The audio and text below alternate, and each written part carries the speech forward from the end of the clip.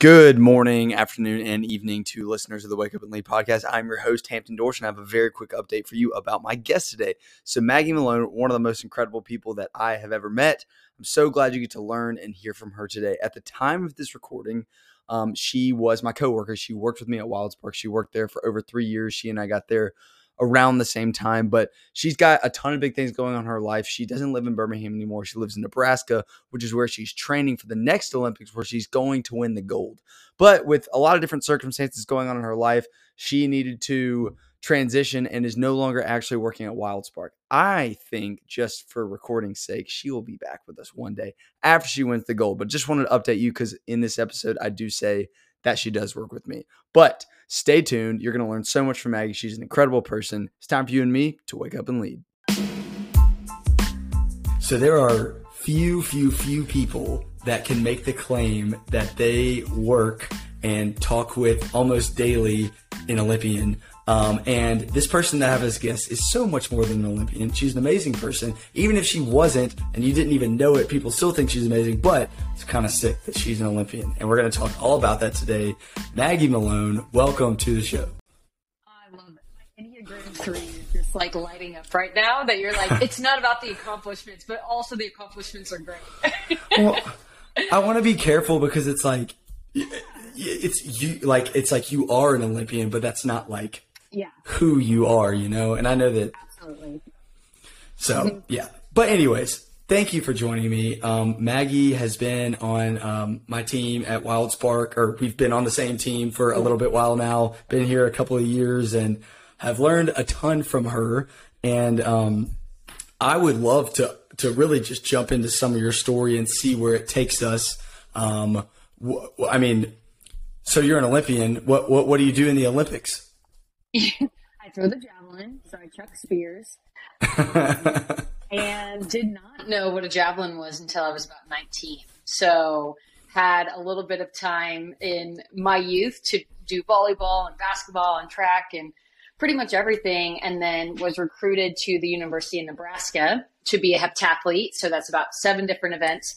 And I think they thought that I was going to be like my mom because she was a great heptathlete. She's at Nebraska, is in the Hall of Fame. But I'm built like my dad, who was an offensive tackle. So just gives you an idea of the build. So ended up learning the javelin as one of the 7 events. And the coach that he came to a volleyball practice of mine actually and told my mom, I'm not sure what we're going to do with her, but I know that we want her. And I'm so thankful for him. And I'm so thankful for him to take a chance on me because he truly changed my life and brought me into a sport and to a life that I never thought even existed, to be honest. So that's how I got into javelin. Wow. Yeah. And was just, I guess, God's plan for my life. The most obscure gift to give somebody, let me tell you. Yeah, but you're using it for his glory, which is amazing. And I definitely want to talk about that. So if you're listening to this and you have an opportunity to give somebody a shot or you see some potential in someone, do it. And then if somebody comes to you and says, I see this in you, even if you don't believe them, trust them, go for it, and you did that. So you went to Nebraska and then what happened from there? Yeah, it's so funny too when you say that because I had such a negative connotation of throwers, the word thrower, because I was a jumper and a sprinter. My mom was my coach, so I trained as like a multi-eventer, as a mid-distance runner. So I'd run the 400, the 200. And so I just had this thought of like throwers, they don't work that hard. Like they just eat all the time with these like big people. And then when my coach would tell me like, I think you're going to be a javelin thrower, I was open, but I was still kind of like, I don't know, like I'm a multi, like let me prove it to you. And I totally agree with you where if somebody says, I see potential in this specific area and I want to help you in that, I think the best thing you can say is like, I'm open. I'm open to learning. I'm open to trying. And, there's so many stories of javelin throwers specifically who came from like baseball or volleyball or something and became really good javelin throwers. So a lot of stories around that. But essentially after I was at Nebraska, total God thing, but my family, who was in Nebraska as well, they moved to College Station, Texas, which is where Texas A&M is. And my dad's a football coach. He basically got poached to come coach football there and had always been when we were growing up. And so the same week that he did that, and this was after my freshman year, my coach, who said, "Hey, I want to take a shot on you," said, "Hey, Maggie, great season. I also want to let you know I got an opportunity to take a job at Texas A&M. And if you are willing to ever take a visit, there's a spot for you." And I just felt like God was completely moving me and my whole family there. And so after my sophomore year, I transferred to Texas A&M. This is before the transfer portal. So this is when you actually had to sit down with the coach and ask for a release and have a business conversation, which we could get to later. But this was during the time where you had to sit across the table and basically make a case for yourself of why you wanted to leave. So ended up leaving, and I was at A&M my junior and senior years of eligibility, and then I ended up getting my master's there also. That's the wow. thing I made. And let's rewind here for a second. Maggie's parents moved to College Station, which is, she loves them and is really close with them and maybe wanted to be with them. But then the coach that got her into javelin said, "Oh, hey, I got a job here too." I love what you said. It's like, I think God was doing something there. Totally doing something. And he was coaching me again. He was a multi-event coach. So he was coaching pole vault, and, javelin was like an event he was okay at, but not great. And so he said to me, he said, "Maggie, and I think you should look at who the javelin coach is at Texas A&M." And because he wasn't going to coach me there, because at this point I was just going to be javelin. And so I looked it up. His name's Juan de la Garza, Chico. Everybody knows him as Chico. And he said, basically he was a two-time Olympian himself, has had numerous national champions, has had, multiple Olympians in the javelin also. And so just to see like, wow, I get to work with this guy. It just kind of was, again, I think God was lining up all these dots. Yeah. That's amazing, the way that was all orchestrated. So I want to keep hearing the rest of your story, but let's hit pause for a second. Tell me about that conversation with a few college coaches about just what they're seeing today with this younger generation, if you will. Yeah, so I have an opportunity to work and get to talk to a lot of different college coaches, SEC, Big Ten, Pac-12, really anything you can think of, different sports too, so not just track and field. And something that was really interesting to me lately because of the work I do with WildSpark is this new generation of employee or this new generation of worker. And so I've been asking coaches the same question, but phrasing it in, tell me, what is it like with this new generation of athlete? And the most common, I would say almost every time I've talked to them, two things come up of this generation of athlete, which is their work ethic is non-existent, and the perseverance piece. So when adversity comes, they generally quit. So two things that you're like, this is supposed to be the markers of an elite athlete.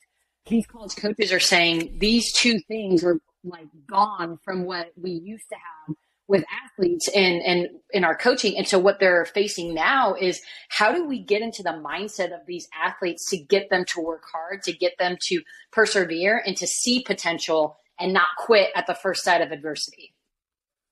Golly, that is crazy that even some of these athletes are at the highest level are doing these things. And I think what's interesting is like, you have to have an enormous amount of talent to find yourself in that position. Yes. But what we've seen from the best athletes in the world, it's the combo of talent and hard work in order to really be successful. Do you have any idea of like where that's coming from? Is it like social media or technology or something? Or I have my ideas. I'm sure that hopefully somebody or some organization is doing research on this, but from the conversations I've had and just my own thought, I think social media is a huge piece of that.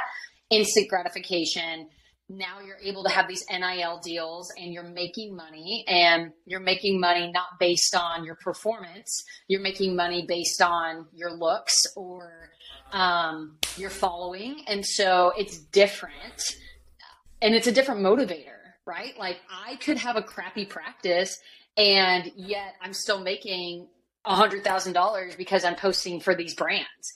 So whereas before, where we would care like, man, what do I need to do to make these changes to become a national champion, to be an SEC champion, to break this record? I think it's just a different mentality and different motivator. I'd also say there's this enablement culture around college athletics too. And I think one of the worst things that they did was the transfer portal. I really do. And the idea behind it, what I've heard or what I've researched, is that there were some negative situations with coaches, and having those conversations maybe in an abusive situation or whatever it is, they were trying to make it easier for athletes to exit out of a situation that maybe was unhealthy or toxic. What that actually did was create this word has come up a lot, the quiet quitting. It created a quiet quitting culture. Wow, that was hard to say. But essentially that's what it is. Now you don't have to have a conversation with somebody across the table and say, here are the reasons I want to leave, and here's where I want to go, and make a case for yourself. Now you can just enter it, not even talk to your coach who's already given you and budgeted out money to you towards your education, towards your scholarship, who they could be giving to somebody else. But now we're not even going to have that conversation. So now I'm out of pocket on that financial, what I'm giving you as an athlete. And then you're gone in 2 months. If you look at the transfer portal, I saw something the other day, and it was like 3 times the size of entries than it was 3 years ago. And I think that's a huge, that's an indicator right there. That's a huge indicator. Golly. And yeah. I just thought of something while you said this. I think, sometimes it feels easier to not have that conversation, to break up with somebody over text or, quit But I mean, cause a lot of us are not athletes at this level. So how can we make this relatable to you? It's like to quit something and, not, really take ownership for why you're doing it, or not have a really difficult adult conversation. I think what's interesting though is I think we all desire to lead people one day. A lot of us do. On this podcast, I'm talking about how do you lead yourself? One of the things I think you can do is step up and have whatever conversation is your life you need to have. Because here's the thing. One day, if you are leading an organization or a group of people, somebody has to have the conversation. Yeah. The coach has to have tough conversations. Yeah. So you're capping yourself if you're not getting comfortable doing the hard thing. Absolutely. And we're robbing them of these situations where they have to go through that. You're robbing these kids of skill sets that they're going to have to acquire and develop when they get into the real world, which is why I'm so thankful for Coach Henry. He's the head coach of Texas A&M. A few things that he did and does as a coach, which makes him I think he's either the winningest coach in track and field or one of the winningest coach. Like he's right up there. And a few things that he did that I think prepared me to be a, businesswoman and also somebody who can work in a lot of different areas and be professional is, one, every competition that we would go to, he called it a business trip. And we were required to dress up it didn't have to be business clothes, but it was dress up. A lot of institutions, a lot of schools will just say, go in your sweats, go in this, go in whatever.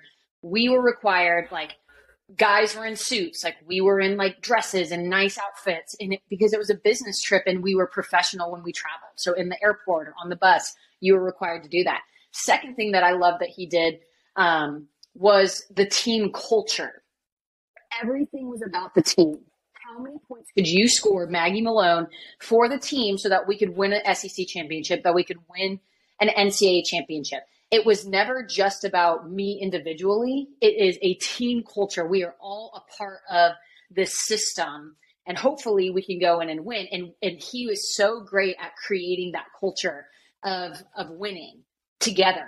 And I think right now what we're seeing is a total individualistic culture in a lot of these colleges and a lot of these teams because of social media, because of the things we've already talked about. But it's a me culture versus a we culture. So that was the second thing he did. And the third, which at the time I hated, it was so scary to do this. But if you wanted to increase your scholarship at the end of the year, you had to schedule a meeting with Coach Henry, sit across from him in person at a table, and make a case for why you wanted the money. Basically, you're in negotiations, why you deserved the amount of money, showing, the work that you've done, the results that you've had, and having that information to say, well, here's why I think I deserve that. Can we have a conversation? Doesn't always go your way, but just to have that conversation, I mean, that is a skill set that not everybody has, and you definitely don't know how to do when you're 19 years old. Golly, that's incredible leadership from your coach right there. Those three things of how are you presenting yourself and the way that you're showing up to things. The second one, what was the second one? That one was so good. The team culture. Yes. Yeah. Yes, the team culture thing. I think that's how can we as a listener who may not be an athlete take that to wherever you are. Maybe you're in college or maybe you're, a couple of years into working. Mm-hmm. The more you can be others focused, the better it's going to be. If you're a team player, team over self, it is going to go a really long way. So I love that. And then even just being able to sit down and say, here's the work that I've put in, and here's why I think I deserve this. I think that is helping keep us from an entitlement culture. And I think a lot of us are entitled today. Absolutely. And I just think that he's a businessman. Like, he treats the job like a business leader, like a CEO. And I think, again, maybe one of the worst things that the NCAA did was they put into place I don't know if it's a law or a rule, but they cannot cut scholarships once they've been given, which in my head, I get why they were doing it at first. There's some circumstances. If you're injured, if you get seriously injured and you can't compete, I don't want my scholarship taken away because I can't perform because of what I just was trying to accomplish. However, if you're not performing and you're not coming to practice and you're not putting in the effort, just like any business, just like anything in life, you should not still earn the same amount as what you were doing. In any other business, you'd be fired. You'd be cut for not performing and for not putting in the effort. Now, if I give you a full scholarship as a freshman, and let's say that for the next 3 years, you don't perform, you give minimal effort at practice, and you're a toxic person towards the team, you still get that full ride scholarship. And I can't do anything about that.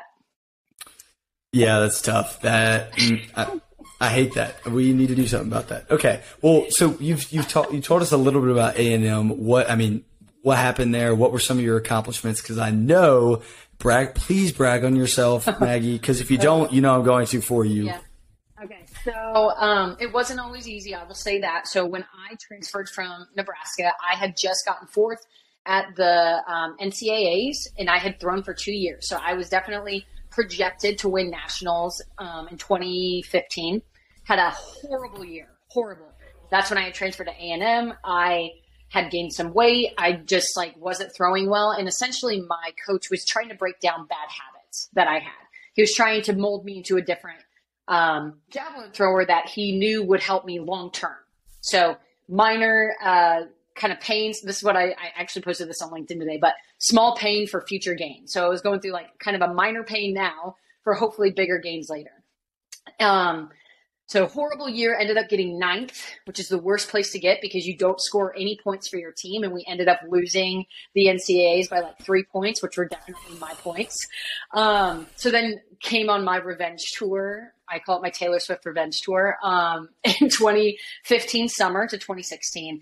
Had no idea what was going to happen. And I'm so thankful for my coach, Chico, personal coach, because after I had gotten 9th, I was sobbing and he put his arm around me. I remember exactly where we're sitting. And he said, Maggie, I promise you, you will be NCAA champion and you will throw 60 meters. To put this into perspective, no woman was throwing 60 meters in college. That doesn't happen generally. And I was so far from that. I was throwing 51, 52 meters. I was like, there's no way. First meet of the year, 2016, I throw 60 meters. I probably broke the collegiate record in my first throw, but I stepped on the line a hair. But every coach there was like, that was a 64-meter throw. And so from that point, I mean, God truly just blessed that whole season. And I ended up winning every single meet. I set the SEC record, and then I went on and set the collegiate record, and then I won the trials, and I made my first Olympic team in 2016. So it was such a crazy year. Wow. That is so awesome. I love how you spent 90% of that talking about like the hard things you did and then said like, yeah, I got the collegiate rest of the SEC record. Yeah. Well, because the hard thing was the propeller, right? Like that was what drove me to work my butt off. I mean, I lost like 20 pounds that summer. I was in the gym every single day. I wouldn't have had the success in 16 if I didn't go through the failure in 2015. Well, it's really cool to hear how you had that failure or that hard moment because you were breaking down those bad habits. And I think like you're super gifted and talented, and you would be successful at javelin no matter what. But it was like that act of like pruning some of those hard things. And I know in life, like that's definitely something that we need to do. And a lot of times it takes somebody else coming in and allowing them to give us some sort of feedback and say, hey, maybe we need to work on this. So that's really cool that your coach had you kind of break everything down and start over. Yeah, I hated it in the moment, and I really doubted it. Like there are so many times of like, why did I come here? Like this was the worst mistake I've ever made. And now I'm like that. I mean, he's a second dad to me. He's truly one of the best people in my life. Wow. Okay, so you won the national championship, set the female collegiate record. That was probably pretty fun, right? It was awesome, and it was more fun because my sister was also on the team with me. So again, so thankful for God's provision and moving my family there. So she was a javelin thrower also, and she ended up getting third that year too, which was, she was a sophomore, and she was throwing farther than I was, like not at that time, but like as a sophomore, she was kicking my butt. And so we got to do it together and both had our best performances on the same day with our family there. It was one of the best experiences of my life. Oh, that is so cool. I actually didn't know that. Wow. Good for her and you and your family. Yeah. I would love to see that. Okay. So you qualified for the Olympics. Let's kind of shift into Olympic journey now. Yeah. So never ever was on my radar in my entire life to be an Olympic athlete. I think I was like voted like Olympic athlete from my tiny town of less than 2,000 people, one stoplight, graduated with 38. So like tiny town. This was never anything that I ever thought that I would be doing. And so now I'm thrown kind of into this professional world, which I didn't know how to navigate, didn't know existed. And also at that time, didn't have a great relationship with Jesus. And, talking about what we said earlier of me feeling like all of my results were indicators of what I was worth. And I was definitely feeling that. So during 2016, went to the Olympics, didn't perform well, was like the worst I'd performed all year.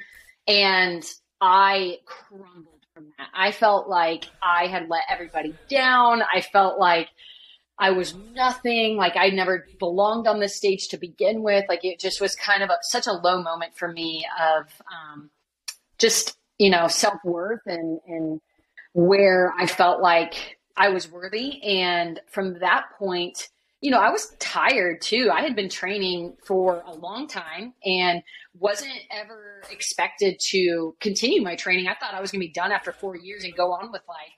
But now I'm in this world of, hey, you could make a career out of this. So, and there was a lot of expectation. And in 2017, I ran into some injury. And at that point, I was like, you know what? My mental health is nowhere where it needs to be. I feel so depleted. I basically was like, when I would walk into a track, I would start getting panic attacks. It was that bad at that point. I couldn't do it. I couldn't throw and took some time off and basically was like, never going to throw javelin again. I'm fine with it. It's all good. But would still work out. I was getting my master's, and thankfully in 2019, I started dating my now husband, Sam, and he was also training for javelin. He was my teammate. He was like, I don't think you're done yet. I think you should try for 2020. And I was like, oh, I don't know. Like I haven't thrown in a long time. I was feeling so much better about myself. And I felt like I had done the hard work of figuring out who I was and not putting my performances attached to that anymore. And so I was like, I know I'm a healthier person. Sure. We'll try it. which then led, kind of fast forward to me reaching out to a coach who lived in Birmingham, Alabama. And I asked him, would you be willing to coach me? But also, I had always had this idea of creating a group, because there's a lot of training groups for sprinters where all of these Olympic medalists come from, because it's a group environment. It's great to train with people. And there was nothing really like that for throwers. So I asked him if he would be willing to start a group called USA Javelin Project. And I had reached out to about 8 different athletes and convinced them basically to move to Birmingham. And we all moved to Birmingham, Alabama. And yeah, obviously COVID hit. We don't have to go through all that. But 2021 ended up having the best season of my life. I had a personal best in every single meet that I threw in. And let me just put this into perspective. I was hoping to maybe throw what I did, maybe throw 60 meters again, because I didn't know what was going to happen. But in that time, especially during COVID, I created a team around me. I had a technique coach. I had my husband who's programming me. I had my strength coaches, my nutritionist, my mental coach, my physio people. So I created a team, because I looked at LeBron James and Tom Brady and I was like, they have teams and they're really successful. How can I do that on a discounted budget? So created that and ended up at that time, set the American record. It's now been broken by my friend Kara, who, I could not believe she broke it, but I'm so happy for her also. It was hers originally. It had stood for 10 or 12 years. But super excited for her. She just retired, got in on her last season. And also it motivates me. It's great for the sport, because now I have another goal to go for. So I'm hoping to get it back. Oh, wow. You're going to get it back. We all know that. But hey, Kara, you're amazing and we love you, but yeah. Maggie is the GOAT. So, and I think it's so cool how you said, I need a community, because I imagine that helps with accountability and motivation and encouragement and all of these things. And I think in life, whether you're an athlete or not, we need community. Hopefully at work, that's what Maggie and I get to do. We get to provide leadership development at companies, and it's in the context of community. You need that in your life, whether it's at church or with your family or friends. But to really get to where you've gotten, and then to go even further, you need that group of people around you. I imagine you're probably never going back from that. If anything, you may even add another coach. Can I be your cheerleading coach or something? Absolutely. Only if you wear crop tops and mini skirts, but yes. I have no problem with that.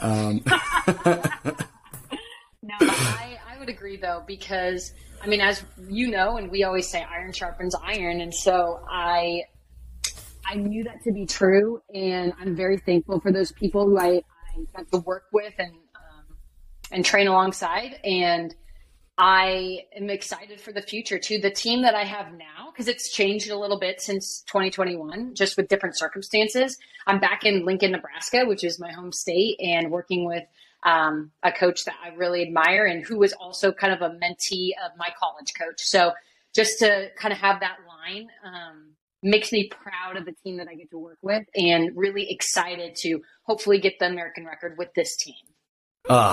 Well, I believe in you. We believe in you. And would you mind giving us an update on because you went to the Olympics again. Just tell us about that experience. Yeah. Yeah, I forgot about that.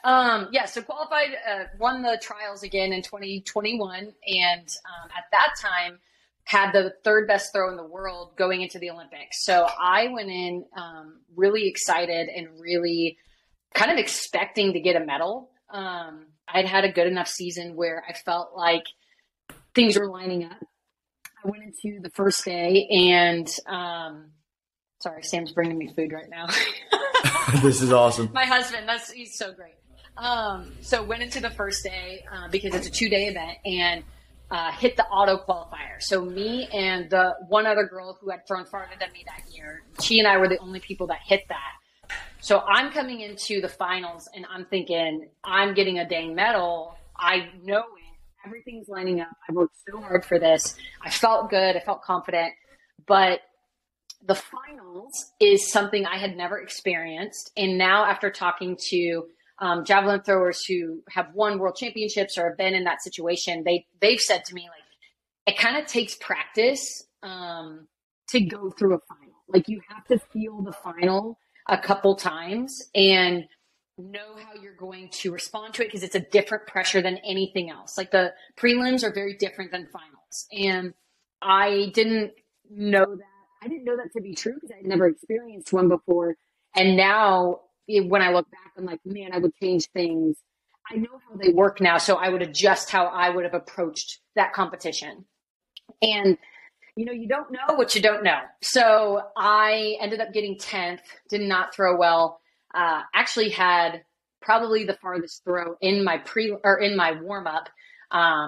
So through like 67 in a warm up throw. And then the way the Olympic final works is there's a lot of rest time depending on your order.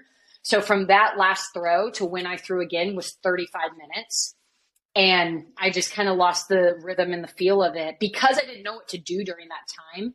So now I know, okay, here's how I'm going to approach it. This is what I'm going to do. And I feel more confident going into the next one. And also, it sucked so bad. I cried a lot. But I do know that I am okay. And I don't think 2016 Maggie would have been able to feel that and say that. So I'm very proud of the person that I've come to and worked to get to and worked for, to say, hey, my result is not an indicator of who I am. And that sucked, but that's not who I am. Yeah. Wow. Thank you for sharing that. I know that it was a tough experience, and like, I cannot imagine what it's like being in an Olympic final. But Maggie and I just had the opportunity to speak on grit, how to build gritty leaders, how to be gritty yourself. And grit comes down to passion and perseverance, for long-term goals. And like, Maggie is the definition of that. Like, there's been bumps in the road, but you're just not giving up. And from what I'm hearing you say, it sounds like as much as you love javelin, once you're able to detach your identity from your results, it seems like your things have gotten a lot better for you.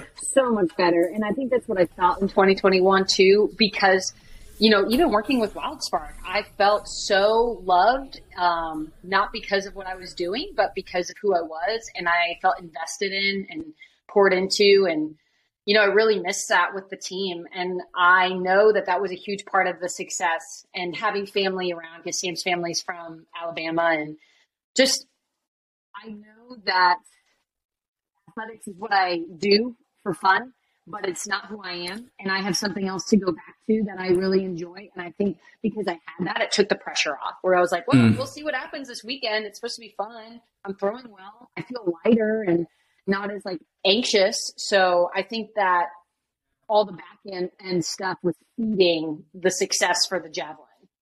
Yeah, absolutely. That's a great mindset shift there. Well, this has been awesome. Thanks so much for joining me.